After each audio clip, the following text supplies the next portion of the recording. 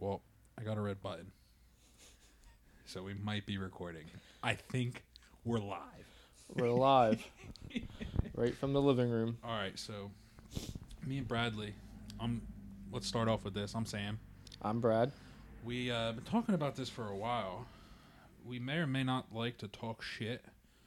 And we figured what better way to get ourselves in trouble than to record it and put it on the interwebs. So that's where we're at. We're going to give this thing a shot. We're going to call this thing East Coast Off-Road. The Echo Pod. Yeah, we just like talking about dirt bikes. So we got to stick to what we know, which is the East Coast.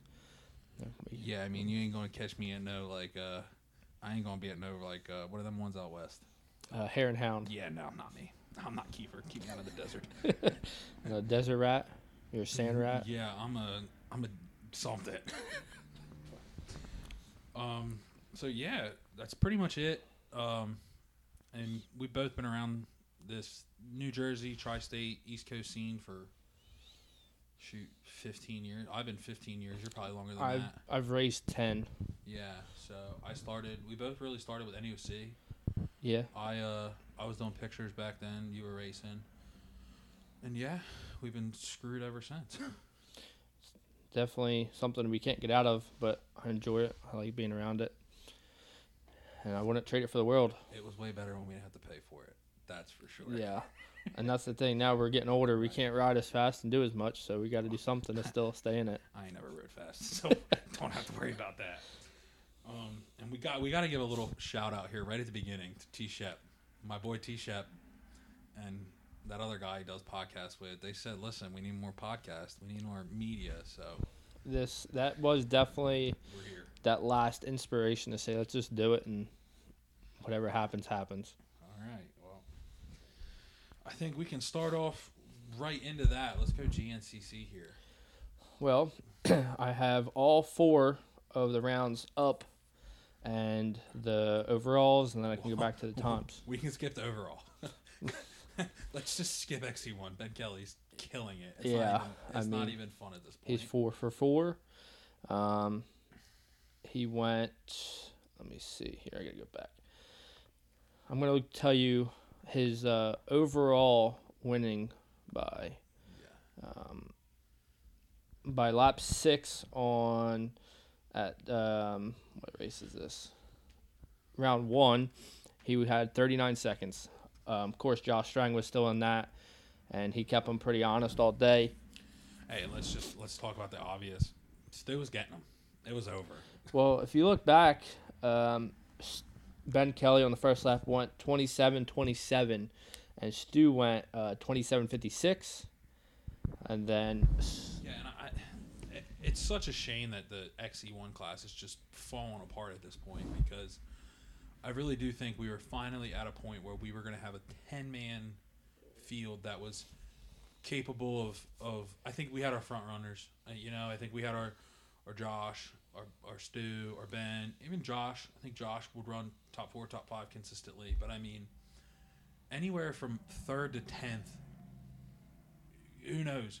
Yeah, I mean, I think Thad could have been up there. Absolutely. I mean, he spent all winter. Well, I don't want to say all winter. Obviously, they don't post on social media very much. Yeah. I would agree with that. We have no idea what they're doing down there, but they're down there somewhere doing something. Yeah, they're in the warm area, Hey, listen, if he trained half as much this winter as his boy has been training on that PW in the last week, man, he was ready. Yeah, I would agree. So it sucks to see, Thad, Johnny from XC2, Johnny Gerard, and then also Stu having that nasty crash. Right off the rip. And crazy that was even on video. And finished. And happened that I don't know. We got some conspiracy theories here. We got a 13-mile track, and T-Shep just happens to get Stu eating shit on video. But I feel like T-Shep just, hangs from his nuts a little. And, I mean, granted. I have no comment on that situation. So do you, but Stu's, from what I can see and know, is a great guy, and he's... I mean, and I think on top of that, he's made it a point of not only himself, but he's publicizing everybody. I mean, he made it pretty clear that he had his favorites, and he thought there was going to be a couple outliers and all of it. But like I said, that whole top 10. I mean, we're skipping Grant, we're skipping Bollinger, we're skipping our Pennsylvania guy, Craig DeLong, absolutely killing it. Mm-hmm. Just consistent so far this year. And just a local little shout out for Kyle McDonald, local guy to us. He got 14th in XC1. I'm surprised he ran XC1. Yeah, so that's part of his deal this year with Beta. Mm-hmm. They wanted to see a Beta on the front line. So Beta's really pushing the media GNCC wise. I know they got T-Shep trying one-legged riding around on a Beta. And yeah, that was part of his deal. He I think he's gonna do 3 or 4 more on that front line. So I'm not sure. Hopefully we see him out at Camp Coker. And then I'm sure he'll hit a couple of the West Virginia rounds. But I don't know. I might have to check. I'll check with him this weekend. He's only a little busy. He's only getting married. A day job too at that. Yeah. Electrician, guy. stuff like that. So, hey, and Tyler Medaglia too. I mean, he's making the swing into off-road and consistent for sure. I mean, it's hard for us to say, oh, well, he's not doing great when these guys are running top 20 overall. It's easy for us to sit here and say, oh, yeah, he was only 10th or 15th. Right. I can't speak on it much, but I've never been that fast. So listen, I know them 250C battles last year were intense for 10th. They were intense. So I don't see how they could be any more intense than that. Everybody at their own speed is an intense battle. Yeah, so we hit one of the guys I really wanted to talk about. I wanted to get Craig in there. He's a kid we grew up. Did you race with him? Craig? Yeah. No, I've never raced with Craig, to my knowledge. Yeah, he kind of split. Andrew was a little bit younger than me, or a little bit older than me. Sorry, Craig was a little bit younger than me. Craig's, I think, is my age. Yeah, they ran our series for a year. They ran ECEA with us, NEOCs and stuff like that. So it's cool seeing those guys get to finally make it on a big stage, being on Factory Husky. So that's neat. A couple other locals. Ryder's been a little up and down. Injury kind of got him in Florida, and this past weekend I guess he cut his hand up pretty good. I've seen that on the social media. Yeah, I mean, for what he's got going on, you can't really complain about that. I think he can put it all together here. Get rid of a couple of the injuries, the mistakes, and I mean, he's right there. I don't see why he can't be top 5 for the year. He's putting in the work. I mean, it's a cool back up the overall for each race. And Ryder went 12th at the first round. Third, right? Third in the second one? No. Well, I'm talking about overall. Okay. I don't know. It doesn't show him. That was Florida. Is that the one he got hurt at? Yeah, I don't know if he... I don't know what happened, but I don't think he finished the second one. Yeah, I think he only did 2 laps on that one, if I'm not mistaken. We'll go to the third round here. And he pulled it back to a 10th, 10th overall, and then go to the fourth round. He was, he got hurt, or he had that cut, correct? Yeah, that was this past week at Bigger Buck, Tiger Run, whatever you want to call it. He finished 38th. I mean, he didn't give up. Granted. Yeah, I mean, I seen that cut on his. I seen the pictures of it. It wasn't no scratch. It was on the bottom of his hand, correct? It was his hand. Yeah, it was for sure his hand. So. It's like a blister. Once you start getting blisters, it's very sensitive skin there. So hopefully he can. Hopefully he's got 2. Well, now he's got a little bit over a week to recover. Hopefully he has a strong showing at Camp Coker. Man, I'm excited. I'm getting down to Camp Coker this weekend, first one of the year. For us and for Ryder, I mean, it's almost a Jersey boy special. I mean, that's the terrain we ride. It's a little bit more hilly, but the soil down there, the sand down there is so much like here. I think it's the closest you'll find on the GNCC series. Yeah, I mean, it seems like everything. I mean, we have Florida that's an outlier. That's just sand. But, I mean, Georgia, you're not going to get this. I've never been to Big Buck or Tiger Run. so I can't speak on that. But I mean, all the West Virginia rounds, stuff like that, you're not getting this soil. So hopefully that can be something that helps Ryder this weekend. You know, he's hurting a little bit from his hand still, but hey. Who else we got? Getting into some of the amateurs. Oh, sorry. One more. Thorne. My buddy Thorne. Just been super consistent this year. Had a rough go at Florida with the heat, but I mean, other than that, just been on fire, really. Killing it at the sprints. Really being consistent at the GNCCs. He had a great finish this weekend. He was top 10. He was 12th overall. Yeah.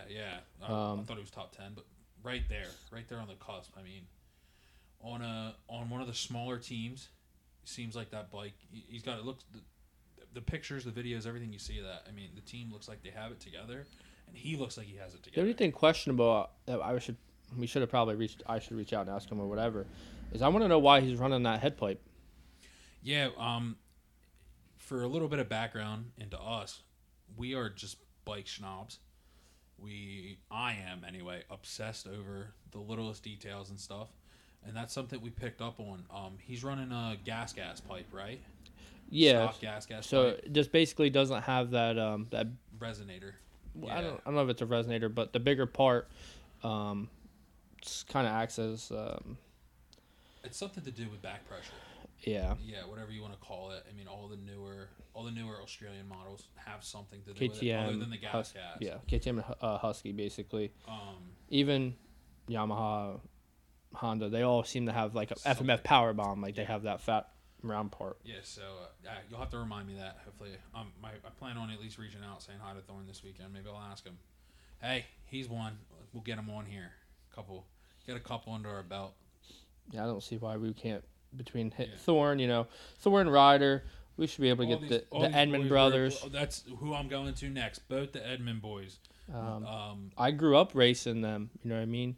Back in 14, 15, when it was me, Neil, and Gary racing schoolboy together, and we had some great battles, and them boys have always been fast. Yeah, and I'll be honest, I'll be the first person to say, the last 2 years, they've been grinding it out, and I've talked to a lot of people and said for years, it's that step between local A and I want to say quote unquote double A at these bigger races at your top amateur at GNCCs, the double A class at the national enduros.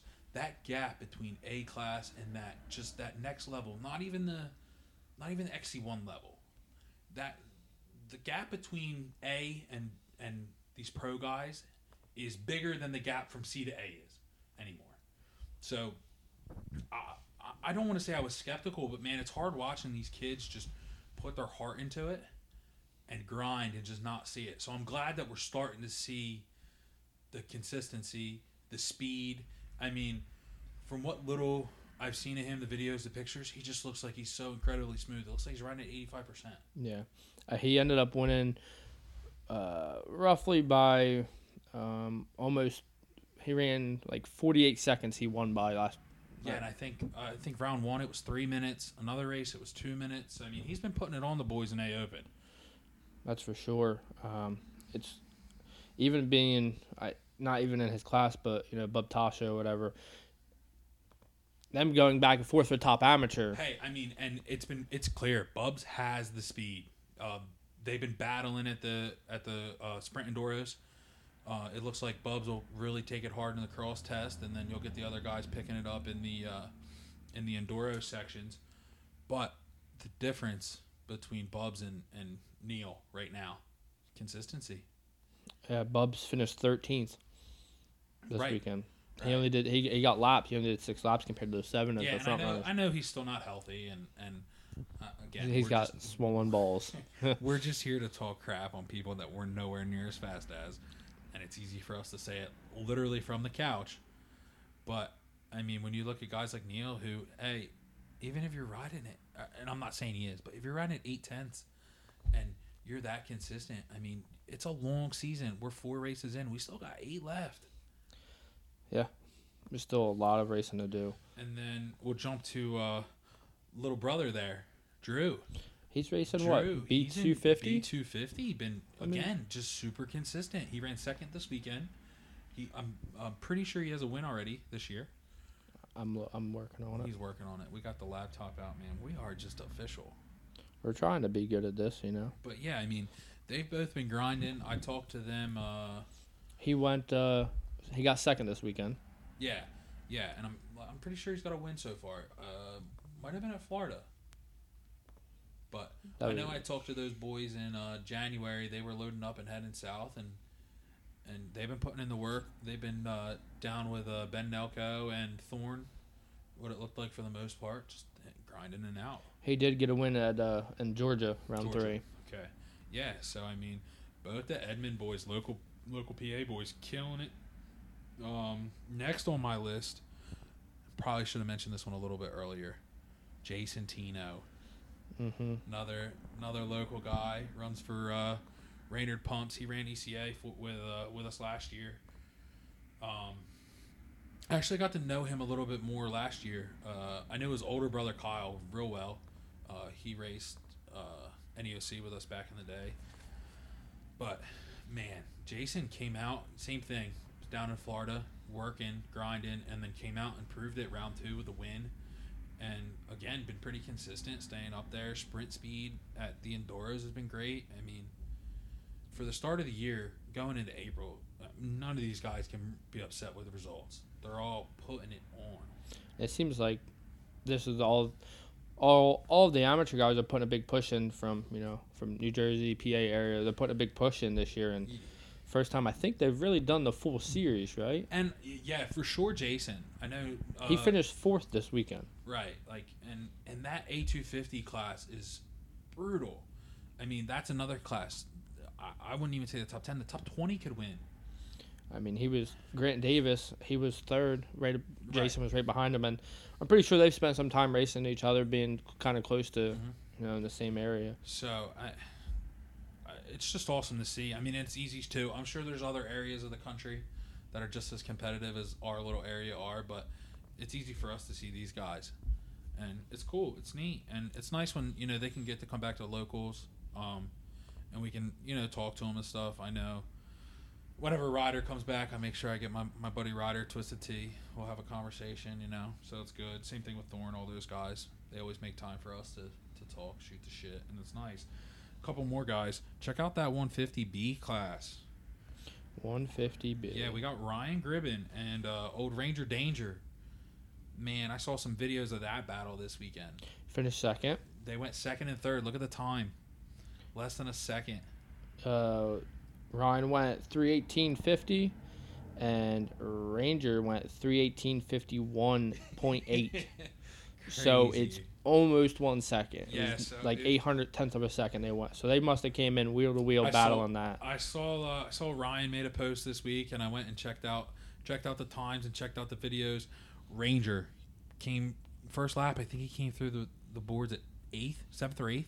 And crawled back, got around Ryan. I don't know if Ryan pitted. I don't know that whole story. And then the last 3 battles, the 3 laps, they battled. The videos are crazy. I'm super pumped for both of those guys. We rode with Ranger this winter down in Pistol, and he was just out there grinding it out. I gotta say, that's a cool name too. That's a cool name. But it looks like Ryan went. Lap-wise, they did a total 6 laps. Ryan went 3:33.332, and Ranger went 7:5.44.23. Right, yeah, they're battling up there, and any props again, more local boys. And I mean, I've watched Ryan since he was on a 50. Same with Ranger. I mean, they've been around for years, so having these kids on big bikes now is awesome. I can't wait to see them come back to locals and put it on these boys. The only other 2 I got to give a shout out to my girls. The girls, all right. Got to give a shout out to my girls. Carly in running women's AB in the morning, just been consistent. 2nd in points right now, just 2-2. I think she had a 4th in there, but just killing it. She's been putting in the work. I seen she was riding today. So, the results for last weekend or this weekend. She went 1-1-3-2. What happened on that third lap? Nah, I don't know. She just I guess she just decided to suck for a lap. I mean, she went a 32-38, a 31-21, a 31-29, and a 31-30. So, I mean, over the board consistently, she was still good on times. Yeah. So Rachel Harris, I think, is first in that class, right? She's just been on it this year. So you can't take anything away from her. I mean, I don't know what happened off the line, off the start, but Rachel went a 33-25. But then, girl, she picked up 3 minutes. She went a 30-36, a 30-40, and a 30 flat. Yeah, she's just been on it this year. And, I mean, that girls' AB class does not get the credit it deserves. These girls are flying. And it's cool. It's cool to see that I think that's my favorite thing about GNCCs. They got a class for everybody. I haven't done one. I will say, I've got to give a thank you to Brad. A year ago today, we were on our way home at 1 o'clock in the morning from a GNCC. My first ever one. But, I'm tentative plan is for next year is to do every GNCC pretty much. I'm there. That was a tentative plan this year. Life just decided to rear end me. For lack of a better term. Yes. But what'd you end up with? A broken nose? Yeah, apparently. A totaled car? And a fractured back? Allegedly. Okay. Depends who's asking. Fair enough. But yeah, and then last but not least, and I kind of wanted to leave these girls for last. WXC as a whole is just absolutely incredible. Corey Steed gets her first win this weekend. A little controversial. She helped herself out a little bit. I know clearly she didn't do that on purpose, but Rachel, it was Rachel, right? She hit Rachel? Yeah, she hit Rachel and bent her sprocket all up. And yeah, did you see the pipe too? I don't know how the heck she did that. The pipe was all torn up. The wheel was torn up.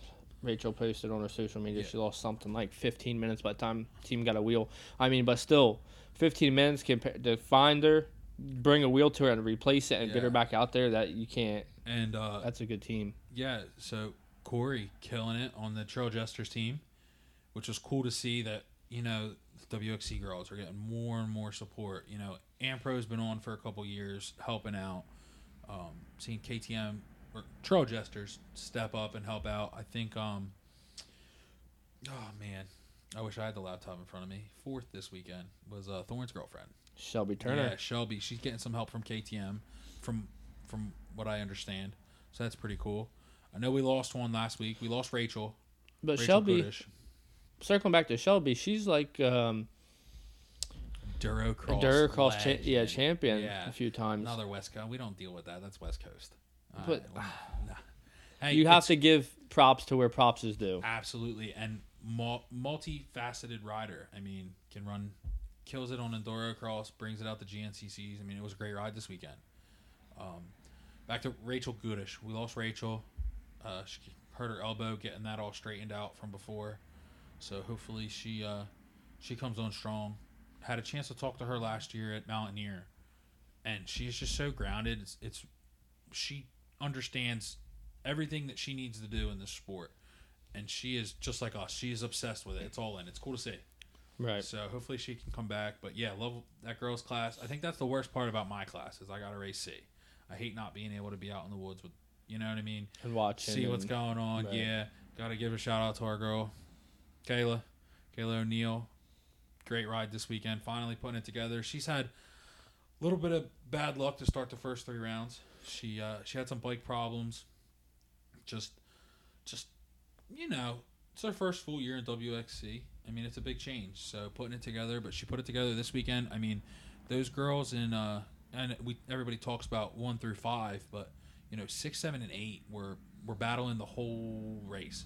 They were within like a minute at the line, and it was just a battle. So it's cool to see that next group of girls that are getting ready to step up. Preston, Kayla, don't know too many of the other ones. And Preston's young. Yeah, I didn't realize how young she is. I think she's the youngest one in XCW. Yeah, and I think there's going to be some more. I think she's got some stuff coming together too, on her training and stuff. I know she was shooting some video a couple weeks ago. She posted. Her father Yeah. is a legend. Yeah. So Must be nice to have a dad. it's just in the blood, you know. So, yeah. I'm really excited to get down there this weekend. I don't know. I might have to bring the podcast stuff with me. Talk some of these people into. You need to. Yeah, we need some help here. I mean, the goal is to. We're having fun with it. But listen, we got some dirt. We need to get out of Ryder. I need the story. We do. I mean, Stu spilled it a little bit. Yeah, I want to know where the screwdriver is. First of all, that's my main concern. As much as I like the screwdriver story, I really want to know why the bike changed. Like, what is the full story behind that? And I want to know his opinion on that. Granted, I know the rumors. I've heard it all. But I need to hear it from him. Yeah, well, and doubling back to that, I mean, Stu made it really clear that he was upset. Maybe not upset, but that it was a very awkward situation. We'll leave it at that. But to come out and put it on at these first couple races again, even though having a little bit of bad luck, I mean, right now he's coastal. Yeah, and but like looking back at whatever may happen, and to end up This is the most unprofessional podcast I've ever heard in my entire life. I haven't heard from that kid in 6 months, and he's calling me. But anyway, to come out and to get on the help from Coastal and them guys, and then go to the first national and put it on the box, like that's a big yeah. And I think I'm opening and saying this and Stu talked about it too. I mean, that's not a gas ride for Ryder. That's the Coastal guys saying, hey, listen, we got faith in you. Like, here you go. We'll help you as much as we can. Come get it done. And he's getting it done. That's for sure. I mean, you almost can't ask for more on the national enduro side, you know what I mean? Because last year he spent some time down there with Stu, and then again this year. Yeah, and he was training all winter down there with, not all winter, but he was down there with the Coastal Boys training, and it's cool, you know, when teams like put out videos that they're training and they're riding. It's really cool to see. It'd be crazy if, you know, the best riders in XC1 would do that too, but obviously we all know GNCC doesn't pay if you compare it to Supercross, Motocross. One thing that does pay is your personality and your brand. And Stu has pushed that big, and I don't know if those people can't see it, but it's plain as could be to me that personality sells. Hey, and I think Ben Kelly's personality sells too, but I just think it's watered down. It could sell, I think. Could you imagine if, because you know what he's thinking right now. 4 rounds in, 4 wins, not even a struggle. You know, he could be easily walking around and be like, somebody come beat me. Like, hey, but he's humble, you know. Which is a great quality as well. But whatever Caleb did, Ben has found it. You know what I mean? For Caleb to go, 8? 100%. And 8 it's championships, scary. yeah. And it's scary. Because clearly there's... And Stu's talked about it openly, and it's tough because we keep mentioning Stu. He's the only guy who is open. He's the only guy you hear from. And, same thing with Bubs. Like, the only reason we know Bubs is because he was with Stu, but because he's on social media posting about it. Yeah. You know what I mean? And it gets people talking. You're not going to sit there and be able and not give these people something. You're not going to get talked about if you don't give them something. Hey, and I don't care what anybody says. What's the saying? All press is good press. There it is. There it is. All press is good press. So, I mean, as long as you're not wrecking every weekend. Look at, I mean, bring up another podcast, but if you look at Steve Mathis, and the only reason I think Steve probably knows who Baylor is because he flips his dirt bike at the finish line. Right. Good press is bad press, or bad press is good press. I mean, Stu will rant and rave, or Steve will rant and rave about him breaking his bike, but there's more people at the finish line now than there's ever been. Right. And, I mean, he's done things with Randy Richardson, too. You know what I mean? And Stu doesn't even run Michelin's, do they? Ampero's a Dunlop team, I'm pretty sure. So there's, you know what I mean? There's just another fold of this. Just the more open you can be with people, the better. And that's what I'm hoping that we can maybe get to, even if we get to it just a little bit. Get some of the guys that we grew up with, some of the people we talked about today, get them on here so they can start, telling their stories. Because everybody likes to hear these stories, and everybody wants to see everybody do good. Right. All of us do, anyway.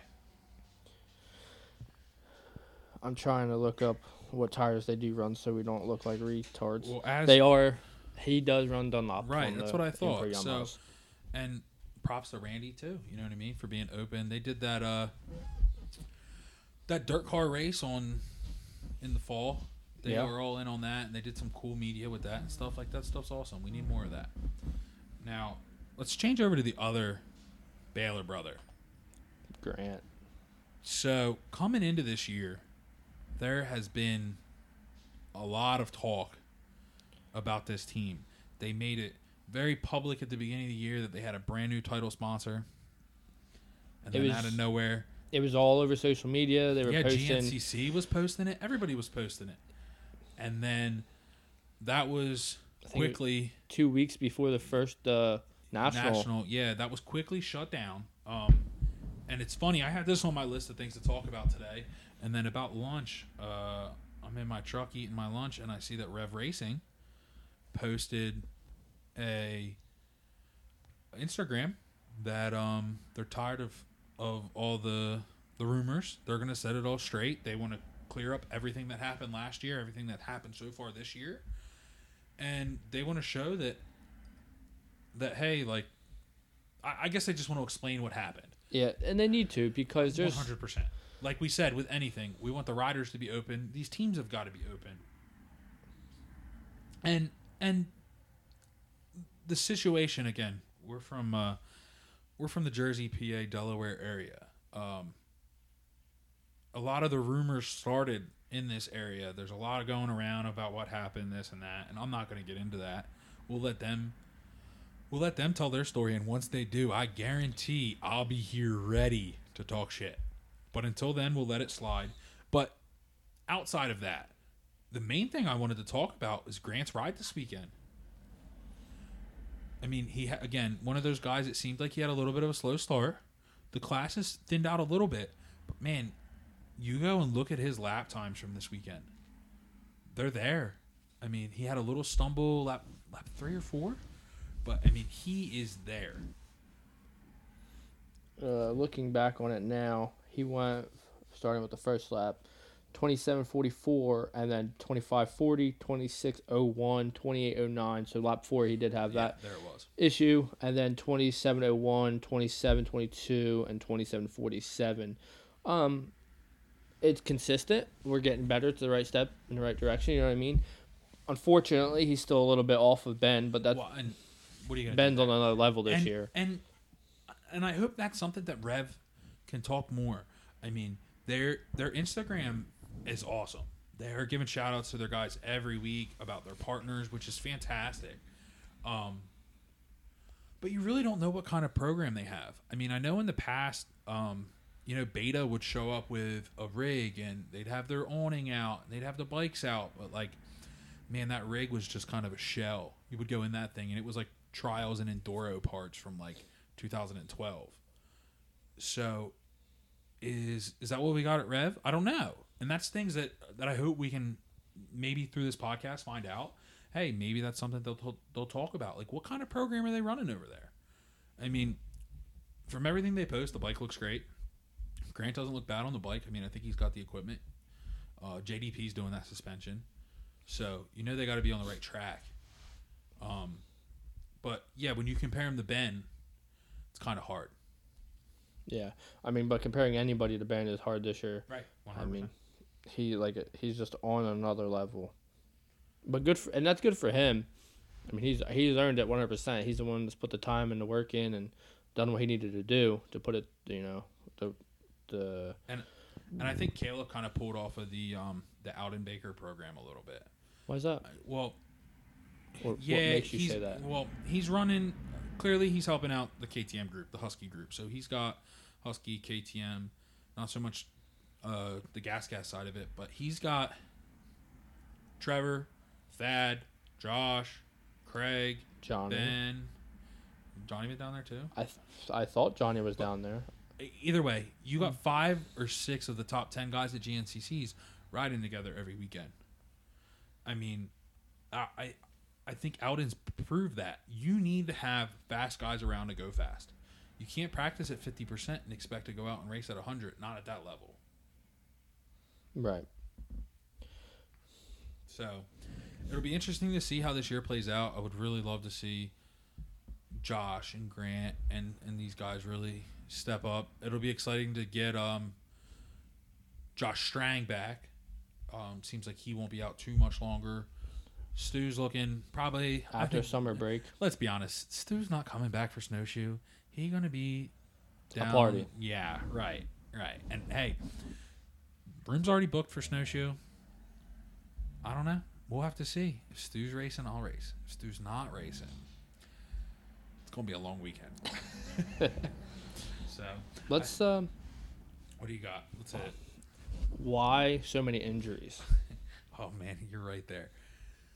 So yeah, that's one of the notes I had. I don't know, and it's hard for us to say. I think that's the hardest part about talking about this stuff is we don't run the speed, and we haven't been in any of the races yet.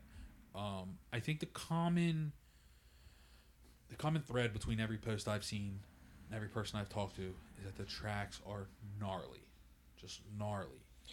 I'd say 70 to 80% of them are always saying something about a lapper.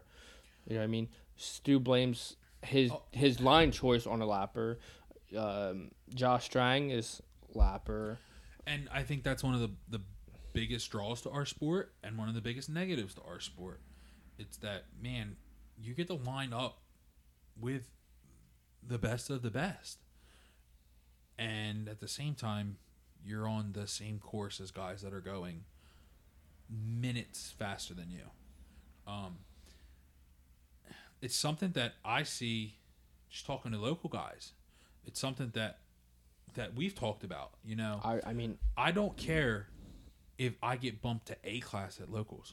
I don't care. I'll be last in A. I'll run A. I'll bump myself to A. I wish I could run B at locals. I would love to run for 2 hours and just go ride. The problem is we have these series around here that are great. We have a pretty good series, and we have a couple surrounding. D6 does one that's pretty good. Virginia's got a couple, but these series aren't GNCCs. The gap between a local and a GNCC, it's unbelievable. So it's hard for these guys who run B at locals to go to GNCCs and expect to run that B pace. and anybody local that runs B probably hasn't been passed by some of these XC1, XC2 guys. I mean, perfect example. Back to Kyle McDonald. Again, great friend of mine. Incredibly fast on a motorcycle. Runs locals. Runs top 2 at most locals. Top 3 at most locals. He's going to get in 14th in XC1, which is still an awesome accomplishment. But that just shows the speed differential that these guys have.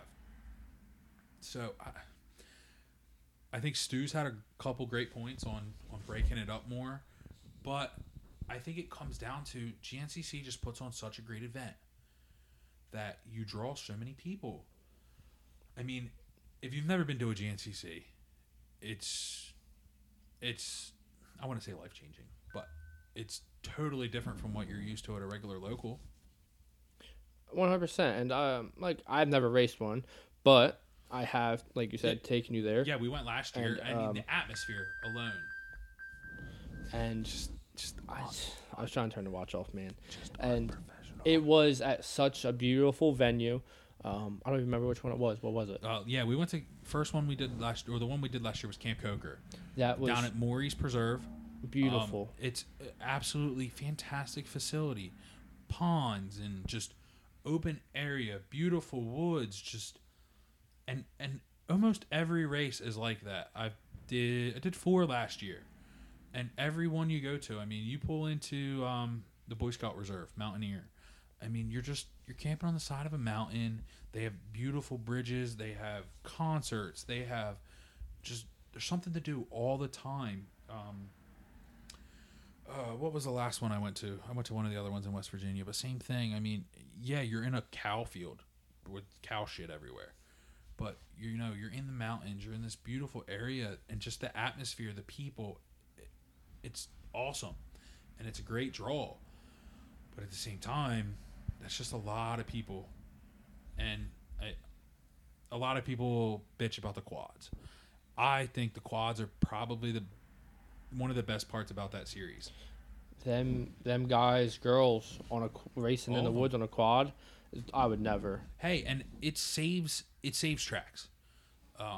Last year in West Virginia, Saturday, it poured all day. About 3 o'clock, me and a couple buddies went out to e-bike, and you couldn't do it. And this was right before the PM quad race. It was still raining. We went back out 2 hours later, and I mean, those guys fixed the track. They made it rideable. And GNCC does a great job of going back in with the dozers and stuff, but man, those guys only have so much time. They got a youth race going off at 8 o'clock in the morning, and they've already been up for all day Saturday. They're in the dozers all night Saturday night fixing these tracks up. You can't get to every spot on the 13-mile track. You just can't do it.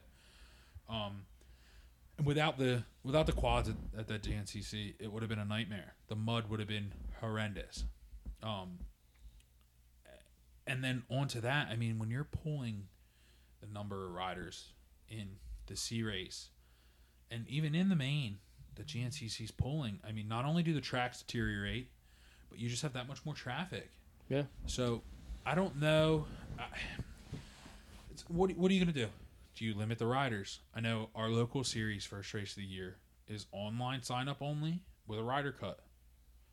Is that something that GNCC could do? I mean, you might lose a little bit. You're going to lose the people who just come out for the weekend. But I feel like for our local series with the rider cut, it's kind of weird. I think they're more cutting it for the amount of people that show up that day. 100%. So because normally I race sportsmen. I help a local kid. We'll relieve him nameless right now. He don't want no parts of the pod. He don't want no mention of them. So that's the way we'll leave it for now. These kids that don't want to open up and be vocal, it's a damn shame. I'll get to him. I'm working on him, all right? But yeah. But so I race the sportsman class just so I can go out and have fun time on my dirt bike, but then still be able to go to the afternoon race and pit him and make sure he has a good race. We're and in the pits. I'm running bottles in the woods on the e-bike. I'll make sure he gets gas, because you cannot work an IMS can apparently. Yeah, listen, me and IMS, I don't even want to talk about. We're not going to talk about the fact that my IMS is currently just leaking all over my garage because it's just a hunk of shit. So me and IMS are not on good terms right now. There may or may not be a brand new gas can at my house tomorrow. A brand new tank. Because I was so tired of dealing with the one I had. You're going to throw it in the garbage or you're going to light it on fire? I don't know yet. But either way, my guy gets gas when I give it to him. I'm going to post it on the KTM Husky page. Let some sorry sucker deal with it. Oh, you ain't right. But yeah, so back to what we were talking about. Perfect example. The last 2 races of ECEA series last year had fantastic turnouts, but it delayed the start of the race, pushed everything back. It really was a big damper on the day. And it's not, I think it's more of that's the reason they're doing it, because me racing at Sahara, I did race A. I mean, I shouldn't have raced A. I was tired and old, and I felt in the way. I was the lapper in the way. Story of my life. So, but I never felt like that the C class when I did the sportsman, that, I mean, I'm an A rider. Right. Those guys are 50 years old in C class. It wasn't that bad lapper wise. Right. Even for the amount they had. I will say, so little background on me. This was the first year that I raced. We did a couple. I did a couple here and there, but this was the first year I raced. 2020. Yeah, 2021. 2021 was my first full season. Ran every race for ECEA. Everybody would complain about the lappers in C class. I never really got it. Before the last 2 races, me and you went out. We figured my bike out. The last 2 races, I understood. The lappers, us slow people suck.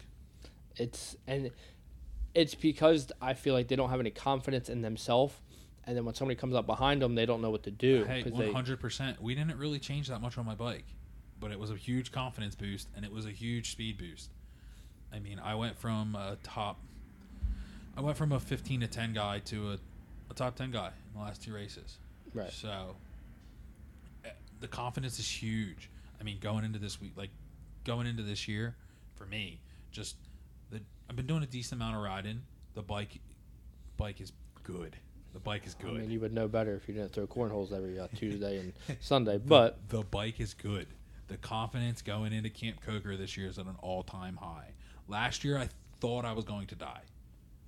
Like, I went into it thinking that the chance of me dying was high. And this year, I'm thinking I'm gonna go check out. These 25 plus 250 guys don't know what's coming for them. Okay, this FXR gear gonna be gone. I'm gonna make sure I stick to talking shit to you. So we lost where we're at. We're talking about the safety aspect. Is it the rider? Is it the track? Is it a little bit of both? Is it the speeds? And it's hard for GNCC. They put on this event. The big thing about GNCC is the time, and that's another thing. There's a lot of these local guys who don't have the time to train, and a 2-hour race at home is extremely challenging. Going to a 3-hour race, and in most cases, you're going 3:20, 3:30. I mean, it's not like a local where they're shutting you down 20 minutes early. I mean, Ben Kelly's crossing the stripe within 5 minutes either way of 3 hours. And they don't get to go and walk the track or e-bike the track most of the time, where them guys, they can show up on a Thursday, a Friday, and ride the whole track. Most people aren't as, I don't want to say privileged, most people aren't as stupid as me. Most people aren't buying an e-bike. Most Can't people afford aren't, it. Most people aren't taking a week off of work to go down and enjoy it. I mean, when I go to a GNCC, it's a vacation for me.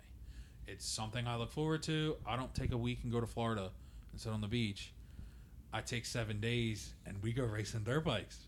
I mean, so I think So it's hard, right? You got guys. A good friend of ours who won C25 Open, Cody Gribben, last year. Perfect example. Would leave Friday nights, Saturday mornings, rush to the track. He would try to get a pedal in, at least try to see some of the track. Race Sunday morning, and then go home. I mean, that's how most people do it, and it's tough and it's challenging. So I think that's kind of proving your point. The differential in speed. You have these guys who are doing that and aren't getting to see the whole track, and then you have the pros who have already been through that whole track 4, 5, 6 times before they hit it with their dirt bike. Yeah. And I mean, with the way these e-bikes are around, I mean, they're 40% of dirt bike. Do you think, now I understand Stu has talked about he's against it, but if we took away, GNCC will never do it. I think one of the sore subjects of GNCC that's I don't want to say most. Some people are starting to understand. At the end of the day, GNCC is about money. do you remember back in the day when Stu and Caleb had that rivalry over the fact of Stu pedaling the bike with a pedal assist bike? Yeah, it was a big deal. Yeah. And then look what happened. And I would love to see the numbers. I know how much I paid for my bike at a GNCC, and I know I've had friends that I've talked into and buying them. GNCC is making some money on everything, and they're a great business. They diversified their business. They make money on the gate. They make money on the entry. They make money on the T-shirts. They make money on the e-bikes. I mean, Gear Bicycles runs runs the e-bike store at the GNCCs. That's part of the GNCC. Like, that's part of the overall. Right. That's part of the Racer X. Like, that all ties together. So, GNCC will never take e-bikes away. So the only way GNCC will take e-bikes away is if they can find out how to buy into 110s. Like, they can figure out how to make their own 110s and sell them, and then they'll outlaw e-bikes, and they'll say it's only 110s. And then everybody will be pre-riding on 110s. So, like, that's the only way. What do you think, in your opinion, is the best way to try to solve this mystery of the everybody getting hurt? Do we split it like Stu says? I really like Stu's idea of running the bikes on Saturday afternoons. Let's bump up the youth quad. Let's get the youth quad going in the morning. Let's combine the C quad event and the main quad event. I mean, they still put out a lot of quads. But not that many. I think they could run them together. I think it'd be interesting to see. I think you'd have to try it. You know what I mean? A quad, trying to get a quad off a track is a lot harder than trying to get a dirt bike off a track. So that might cause a logistical error. But I mean, if you could get those guys done by lunch and go right from the quad podium to Stu and Ben battling it out, I think that could be a great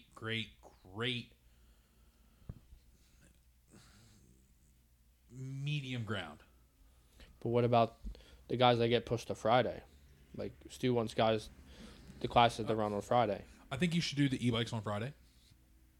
I think e-bikes would fit in Friday night well. And like we said, yes, you have the outliers. I think GNCCs, there's either one of two ways. You either do it like I do, and you take 4 days. You make a trip out of it. Or you turn and burn. Most guys that are turning and burning aren't doing the e-bike race. I agree. So you don't really have to worry about that. I mean, I'm not doing an e-bike race. Like, I don't see the crossover between the e-bike race and the dirt bike racing. If you lose a couple e-bike guys, so what? What are you like? They're still going to buy them. They're still going to bring them because going across from the start to your camper is, I had to walk. GNCC changed the games with e-bikes. That, I think, and maybe single-handedly, that's why, I'd say. I remember my first GNCC was Gusher GNCC. It was about 45 minutes outside of Ohio and Pennsylvania. It was, again, an incredible facility. It rained all weekend. It was miserable. But, man, even back then, walking from the camper to pit row was just, it was a 15, 20-minute walk. Yeah. Now it's like a 30-second bike ride. Last year, took a buddy of mine. He ran A200. I could see him 5 or 6 times a lap. And, with that being his first one, like, I was a little nervous for him. I had been to a few at that time, so I knew how treacherous they were. But being able to check on him multiple times a lap, and the way GNCC lays it, most of their tracks out, helps that. Yeah, you can see him up quite a few times. But that e-bike just makes it. Now, if you're on the GNCC Facebook page, the private page, not the actual GNCC page, you'll get the Karens. Karens do not like the e-bikes in the pits. They don't like the pit vehicles in the pits. I mean, I think it's 6 of one, half dozen of the other. I think it's growing pains. We're at the point where GNCC is so big, it's creating its own problems. And everybody's got their little kids running around, not paying any mind to them because you feel comfortable. 100%. And I think it's good for the kids to be able to come and meet kids from all across the East Coast, basically. We met through dirt bike racing. These guys, Thorne, the Edmonds, guys that live 3, 4, 5 hours away, met through racing. Kayla O'Neill, I met her last year through GNC3 through Carly. I mean, I have friends all over the East Coast because of racing. It's probably one of the highlights of my life. So it's one of those things. We talk about it in my business a lot. I talk about it with my boss and the owners. At some point, too big or bigger isn't always better. Sometimes you lose, in our case, profit margin. In GNCC, you might lose people. You might lose like you're losing your top runners at this point. If you're thinking about I mean, we're talking about safety at the end of the day, and what we can try to do better. I mean, do we? I wasn't there at Indiana when they ran the youth in the afternoon, but I mean, there was kids coming across the dark, and then it brought up another point. A lot of the guys in my class had to race at 8 a.m. in the morning, and they dove into the woods, and they were like, "Hey, holy shit, it's dark. I can't see." Yeah. And I mean, the XC1 youth kids, they're A-level kids. Yeah. You know what I mean? So at 8 o'clock in the morning, they're going into the woods in the dark too. So at some point, there's just not enough time in the day. Another thing I thought about was most of these properties are just so worn out, and the fight for land is getting harder and harder and harder. But do we do... I don't want to say 2 loops, but I mean, do we add mileage? I mean, they got. Do we turn it? What did they? We ran 7. They ran 7 laps last weekend. Yep. Most of A class ran 6 laps. It's a lot of laps. And I mean, that was a 12-mile course. Your podcast. All right, I am. All right, so we're back. We are exactly 1 hour in. This is perfect. This is where I wanted to be, right around an hour. Is that the goal? 1 hour total, or? I don't know. I think it depends on the week and the day and what we got going on. Listen, Stu could come back and cause havoc, or Ben could go 12-0. It depends what's going on. Hey, we might get, and we'll dive into this now. We might get one of our guys. We have a couple guests that we would really like to get on. We talked about a couple. I would love to get Thorne and Ryder and some of the local guys on. Get some XC1 guys on. I think we can manage that. I really do. And we got some other tricks up our sleeve. There's a local legend to us that we're both pretty close with, who is a fantastic riding coach. He told me. I asked him. Yeah, He said he'd do it. I think we're going to make that work. So we want to make sure that we can. We want to make sure we know what we're doing first. Kind of. We'll get him on like the. I don't want to screw it up because I'm really excited to pick his brain. I've never had a chance just to sit down and have an actual conversation with him. Most of the time we're in the middle of the woods or shooting shit in a garage. So it'd be really cool to sit him down, and he's a wealth of knowledge in dirt bikes. And he's been around this East Coast scene his entire life. We're gonna make sure that's okay with him first. Obviously. And like I said, we're keeping this. We're gonna make the viewers want it, the listeners. Yeah. So They'll all maybe 2 or 3 we'll have next week. You know, I want to say that joke. I want to be like, maybe we'll have 2 or 3 listeners. But then I think about it. Listen, if I can listen back to this and not turn it off, I'll be happy. I'll be our 1 listener. I'm okay with that. But so yeah, we want to get some guests on here. What's the all them Gary V and stuff? You just gotta take the first step, right? So we're taking the first step. All right. So now that we got rudely interrupted, we're back on track. Let's finish it up here. So we talked about the GNCCs. We talked about our local boys. Talked about us. Talked about pretty much everything I had on my list. The last thing I had on my list was let's talk about our local Enduro scene. Okay. Let's start before we get into the times and the finishes and stuff. Man, our local Enduro scene, I think, is at a turning point. You're seeing a lot more younger guys, including myself. This is my first year of running timekeeping Enduros ever. I did 3 last year, I believe. And then I've done the 2 out of the first 3. Obviously, the first one we couldn't do. Yeah, we both worked our first one. Yeah. So with ECEA, you have to be the Enduro series to get points accounted to you. You have to work one. You have to be You have to be a member of a club, and you have to work a race. You have to work your event. Correct. Which is great because pretty much the reason they do that is to get rid of the people trying to cheat and know the checkpoints and the timekeeping and all that stuff. So, bravo, I like that rule. But that also leads into my next thing. East Coast Enduro Association, ECEA Enduros, is extremely political.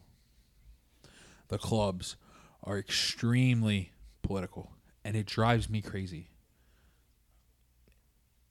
I just feel like everybody loses track. Everybody's in this because they love their bikes and they want to ride. And I get that it has to be more serious than that sometimes. But man, when you have to join a club to race, and you go to your quote unquote local club, and they say, "Oh, they're full." So. And then if you go to a different club, they'll It's just put you in the ground for it. The system's broken. I understand what they're trying to do. They want people involved. They want people to help. They don't want people to just sandbag and go to races. I get it. Same thing with GNCC. We got to do something because it's just not there. It's even inside the clubs. It's just political, and it's not just one club. I hear it from all of them. Every club's got their problems. It's just like anything else in life. But man, we're all here for one thing. We just want to ride our dirt bikes, and I feel like we forget that often. So if I sound salty about Enduros at any point when we talk about them, it's because I am. But I think the youth's finally starting to pick up on it. Yeah. I've never done one up until last year and doing them this year. Granted, I don't have a computer yet. Getting a computer. The reason I am learning to like them as I get older is because it's not wide open all the time. You have to be smart. You have to be you have to strategize. I can't pronounce that word. Strategize. Yeah, you have to do you that. have to have strategy. Because it's like if you're from the drag racing world like we are, it's like bracket racing. Yeah. It's like you got to go slow and you got to hit your number. Because so far this year, the first two we did, both of them had checks that would burn you. They didn't expect them to be in the beginning or in the middle, and most people didn't see them coming. Yeah. So when I bought my bike 4 years ago, that was my plan. I made sure I got a street legal bike because I wanted to do enduros. I wanted to have my tag, put the air quotations away. That bike is street legal. 100%. Street to street comes. We street out here. So that was always my goal. And I did a couple my first year. I did a couple my second year. And then COVID kind of helped kick us out of it. But I don't know. Just when you come from hair scrambles and you come from GNCCs and that atmosphere, when you go to an Enduro, it's just not the same. It's exactly what you're saying. It's just kick back. It's more mellow. It's still riding dirt bikes. It's still what we all love to do. It's just not the same for me. I think it's because you spend all day on a bike. I'm 100%. That's not me. I enjoy watching just as much as I enjoy racing. I love the fact that I get off my bike after my race. I'm pumped on how I rode, and I get off. I change, I throw my backpack on, grab my tools, and now I jump on the e-bike, and I'm all over the place. I love that more than, like I said it earlier, it upsets me that I have to race the same time the girls do. Right. Because I hate that I can't, you know what I mean, be in the woods pointing lines and stuff. So I think you just figured it out. I don't want to be on my damn dirt bike all day. I don't like it that much. Yeah, I mean, we put, we did, I'm going to say 80 miles this weekend, and we went off at 10:20, and we didn't get back to the truck till like 4:40. Well, and I think that's another thing too. That I think that's part of the reason too. You're getting done at 4:40. Yeah, you guys were one of the later lines, but we had a plan. You know what I mean? Right. That word. We had a plan, and it what we planned for it to do did, and it worked out, and. But now, a good ride. At the same time, now you're loading up the bikes at 5:00. You're not getting out of there till scoring's done after that. Not the process in itself. Right, and we'll get into that on a different episode. Oh, great. I ain't got enough time. That's going to be its own separate episode. But I don't know. It's just a different feel. I think one of my problems with it as well is that these old school people are stuck in 1980, which is cool.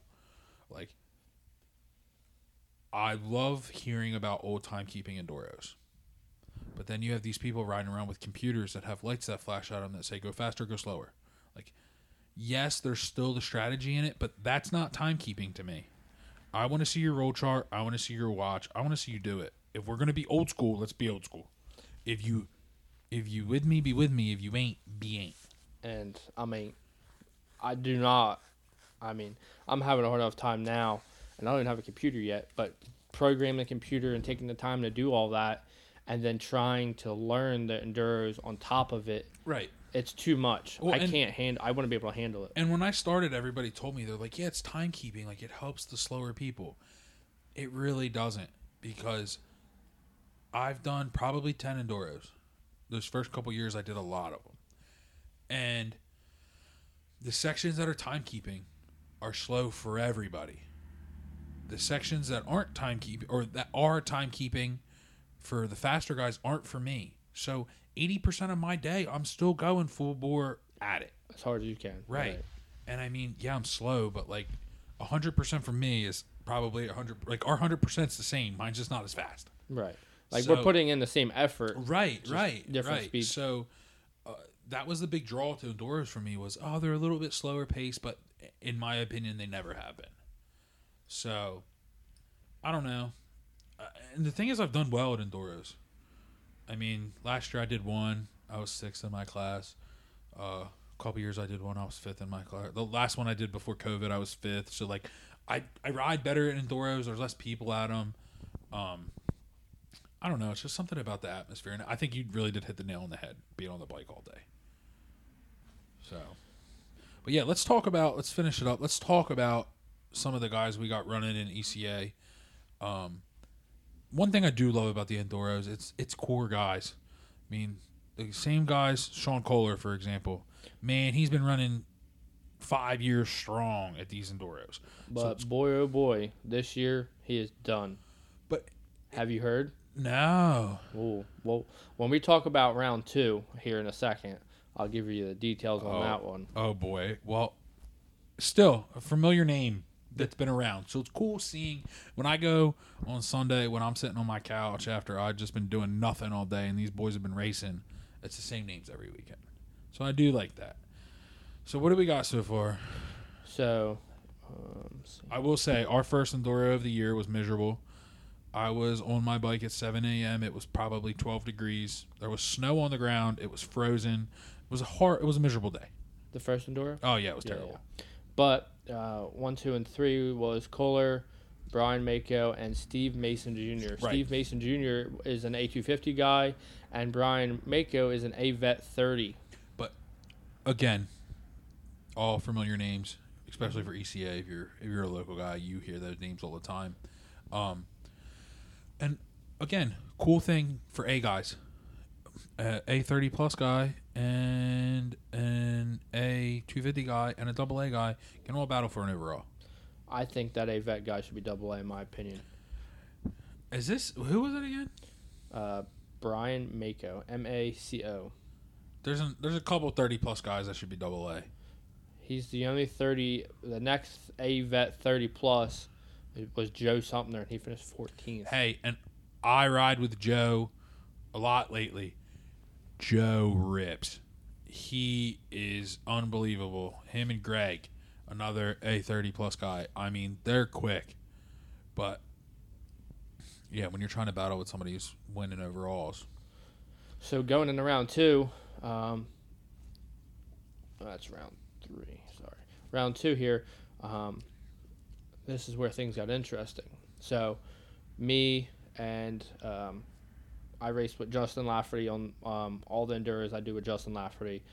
He and I were on a line. 2 or 3 lines in front of us were Brian Mako and Sean Kohler on the same line. Yeah, so I did hear about this. Even all day till the last test? Till the last test. So, coming into the last test, I'm looking, and I'm like, I watch him take off, and Brian's on the inside, Kohler's on the outside, and Brian stuffs Kohler in the first turn, and I turn to Justin, I'm like, who is that guy? Like, I know, Kohler because he's got a number 1 on his back. Right, like, he won. If you've been anywhere near ECA in the last 5 years, you know who Sean is. Yeah, and I'm like, who is running it in on him on the first turn on the last test? And, well, they weren't happy. So, Brian Mako ended up winning overall that day. Sean got second. Well, from my understanding, Kohler's dad was having a fit. I'm sure he was. And was basically told him they're never coming back. They're done. They're done with the Enduros. They're done. And I could see it in one aspect, but I don't understand why. So was Sean at the third round? No. Oh. Neither of them were. Both didn't show up. But if that's the story, man, that sucks. It sucks that we're losing. You know what I mean, guys? A family like that who's been involved for so long. I understand why they're upset. They're mad because they got put on the same line. Who allowed that decision? I'm assuming. So Sean's on that line. Sean's assigned that line. I don't think Sean has any say. To my knowledge, they can choose what line they want. They could say, okay, I want when we sign up, it's okay, we want line 30. See, but if you pre-register as a pro, mm-hmm. you're getting between 20 and 30. If you're a AA distinguished rider, correct, you're between 20 and 30. Correct. So if you're riding with a AA rider, like you do, you would still be with him, but you would just be on that line. Correct. That's kind of where my question comes in. Is this something Brian planned? Is Brian requesting line 20 to be with Sean to do that? Or did he request to be on the row with him? Right. Now, if Brian's requesting row... Brian requests row 20 because he requests row 20 every weekend. That's one thing.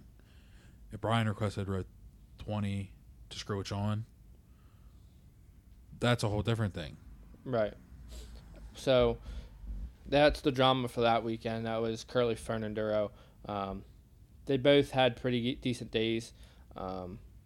Justin ended up third. So while they were battling out there or whatever, Justin was third. Now, right after the gas, we went to a section, and I come around a corner, and he's on top of another bike. I'm like, dude, what is going on? Why? His foot peg was shoved between the plastic and the pipe, and his bike was stuck. So he had to get his bike up and off the guy, and so he lost some time there, but he never stopped fighting all day. Yeah. And, he came in the last test, and he hammered down the whole time, and he was second fastest that last test. He made up 15 seconds. Hey, and that's... in one test. Second race of the year for him. Yeah. And the first one over a month. It's the second race of the year, technically. No, but right, second year race that he's done this year. Yes. But it's been over a month since the last one. Correct. So, man, I don't care what anybody says. It takes a second to get back into that field, and for sure. You got to also remember too, all these other guys raced the weekend before. They were all at our Enduro. They were all at Greenbrier. Yep. So they just came in hot. They know what they're expected from 1 week, and then you're just expected to pick it up round 2 and be right there. One of the downfalls of that rule, in my opinion, especially if you're the first Enduro, it is what it is. I think another downfall, speaking of lappers and Enduros, man, I haven't done one. I haven't done a lot where I get stuck behind the same lapper, but I had the exact same situation happen to me last year. A real good friend of mine, one of my best friends next to you, fell in front of me. He was a couple lines in front of me. He fell. He had a yellow bike at the time. Not to throw at any manufacturers, but it don't have a goddamn button.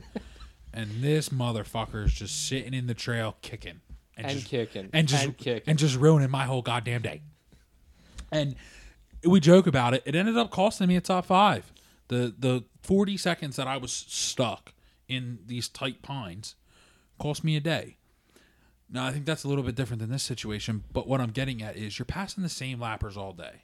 Yeah, so if you're doing 6 tests, you're passing them 6 times. Hey, well, and again, same thing. Speed differential. They try to clear it up. I guess what? But before line 30, from 1 to 30 is A and B only. After that, it's C. But still, man, there's unless you sign up at the race, like the day of. Right. There's some B. Oh, right. And you guys were back pretty far at that race, right? Or was it you up front? No, it was Sandy Lane that we did way back. But at Curly Fern, we were, I don't know. Let me see. You were 70 something. No, at Curly Fern, we were, I want to say 40 or something. But we were the last AA row. What I'm getting at is you're passing the same lappers all day. God forbid that you upset one. you don't even know it. The next section you come into, they're going to make your life living hell. Well, I had an issue where at Curly Fern, it was a timekeeping. Like, you had to be on the ball watching time. They'd burn you real quick. Like, almost all the tests, except for 2, where you had to stay on time. And so we were fighting coming into an out, and Justin would pass lappers, and I'd be right on him because we're not going that fast because we're watching our time. But it's just fast enough that we have to pass people. Yeah. And I had a lapper. Justin goes. Lapper cuts in behind him because he didn't hear me. And I crash. Like, he makes me crash. I fall down. I get back up. I pass him. But then by the time I pass him back, we're coming towards the out. And we got to slow down now because we're coming in too fast. So immediately I pass him. I don't know, 1,000 foot later. And he's got to pass. Like, I'm on the brakes. And he's got to worry about me passing me back now. Right. And you're all just trying to stay on time. Trying to do your own thing. And I don't know, man.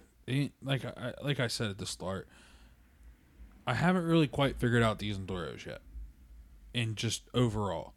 Another big thing with these Enduros to me, and if old man Jack Lafferty hears me talking about this, he's going to be cussing me. But I don't think he's ever going to hear this podcast. You I never can tell know. you that. But his least favorite words in the world, start control. We could fix a lot of the problems we talked about tonight with a start control. Mm-hmm. You wouldn't have that problem with Brian and Sean. Now, you're still going to have the lapper problem, but at the same time, you're not going to have that back and forth green light, red light, yellow light bullshit going on. Right. Like I said,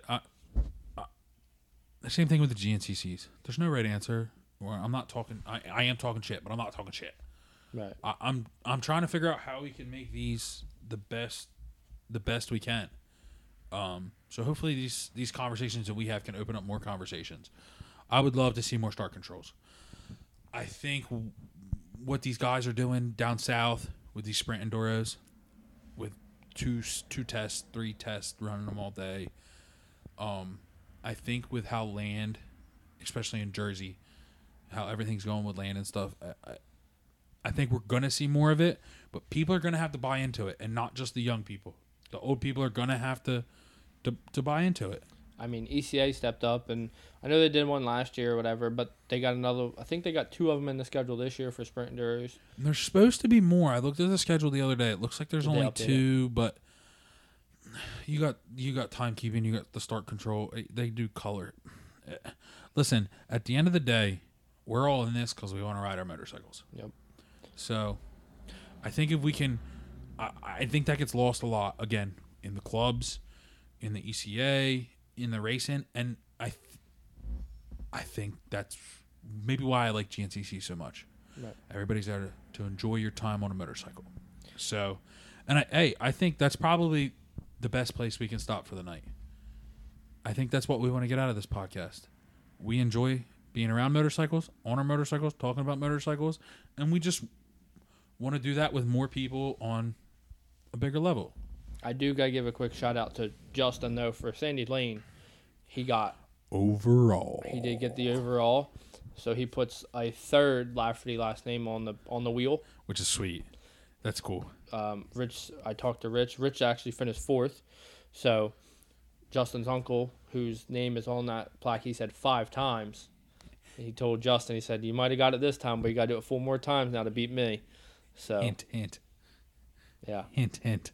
So the Lafferty name, another Lafferty gets put on the wheel. Justin, I told him from the start. He didn't want to listen, but I told him from the start of the day, "You're winning. You got this." He rode amazing.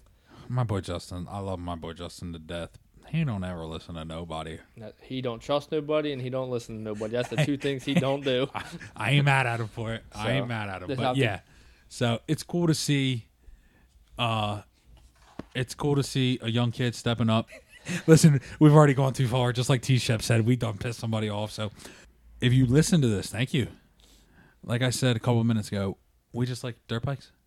We just want more of it. So if this is something we can do, let's aim. We'll put this in audio form. For right now, let's say every 2 weeks.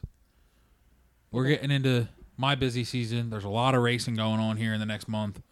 I I'm always busy. I'll be away for a week. So if we could do every other week or do 2 a month, I'd be pumped with that. So I'm going to try my darndest to do something at the GNCCs. Even though I just walk around and hit record and go talk to Thorne, go talk to Ryder, I'll go talk to Bub. I'll go talk to anybody. Yeah. You can talk to anybody. Yeah, I'll That's talk. one thing you can do is So, talk. Maybe get Lucas. Talk to my boy Lucas Grounds if he's around. Get him on here. See if you can find my old buddy from the National Enduro, Max Grant. Max Grant, old no gloves. We're talking about you. Yeah, I met him at the National, and he's seeming to be struggling a little bit on the A250 line. He'd take off them gloves. He'd be all right. I told him, take them gloves off, boy. You'll find some speed, but he don't want to listen. All right, well, we'll leave it there again. Thanks for listening, and yeah. Until next time. Yeah, we'll catch you. Appreciate it.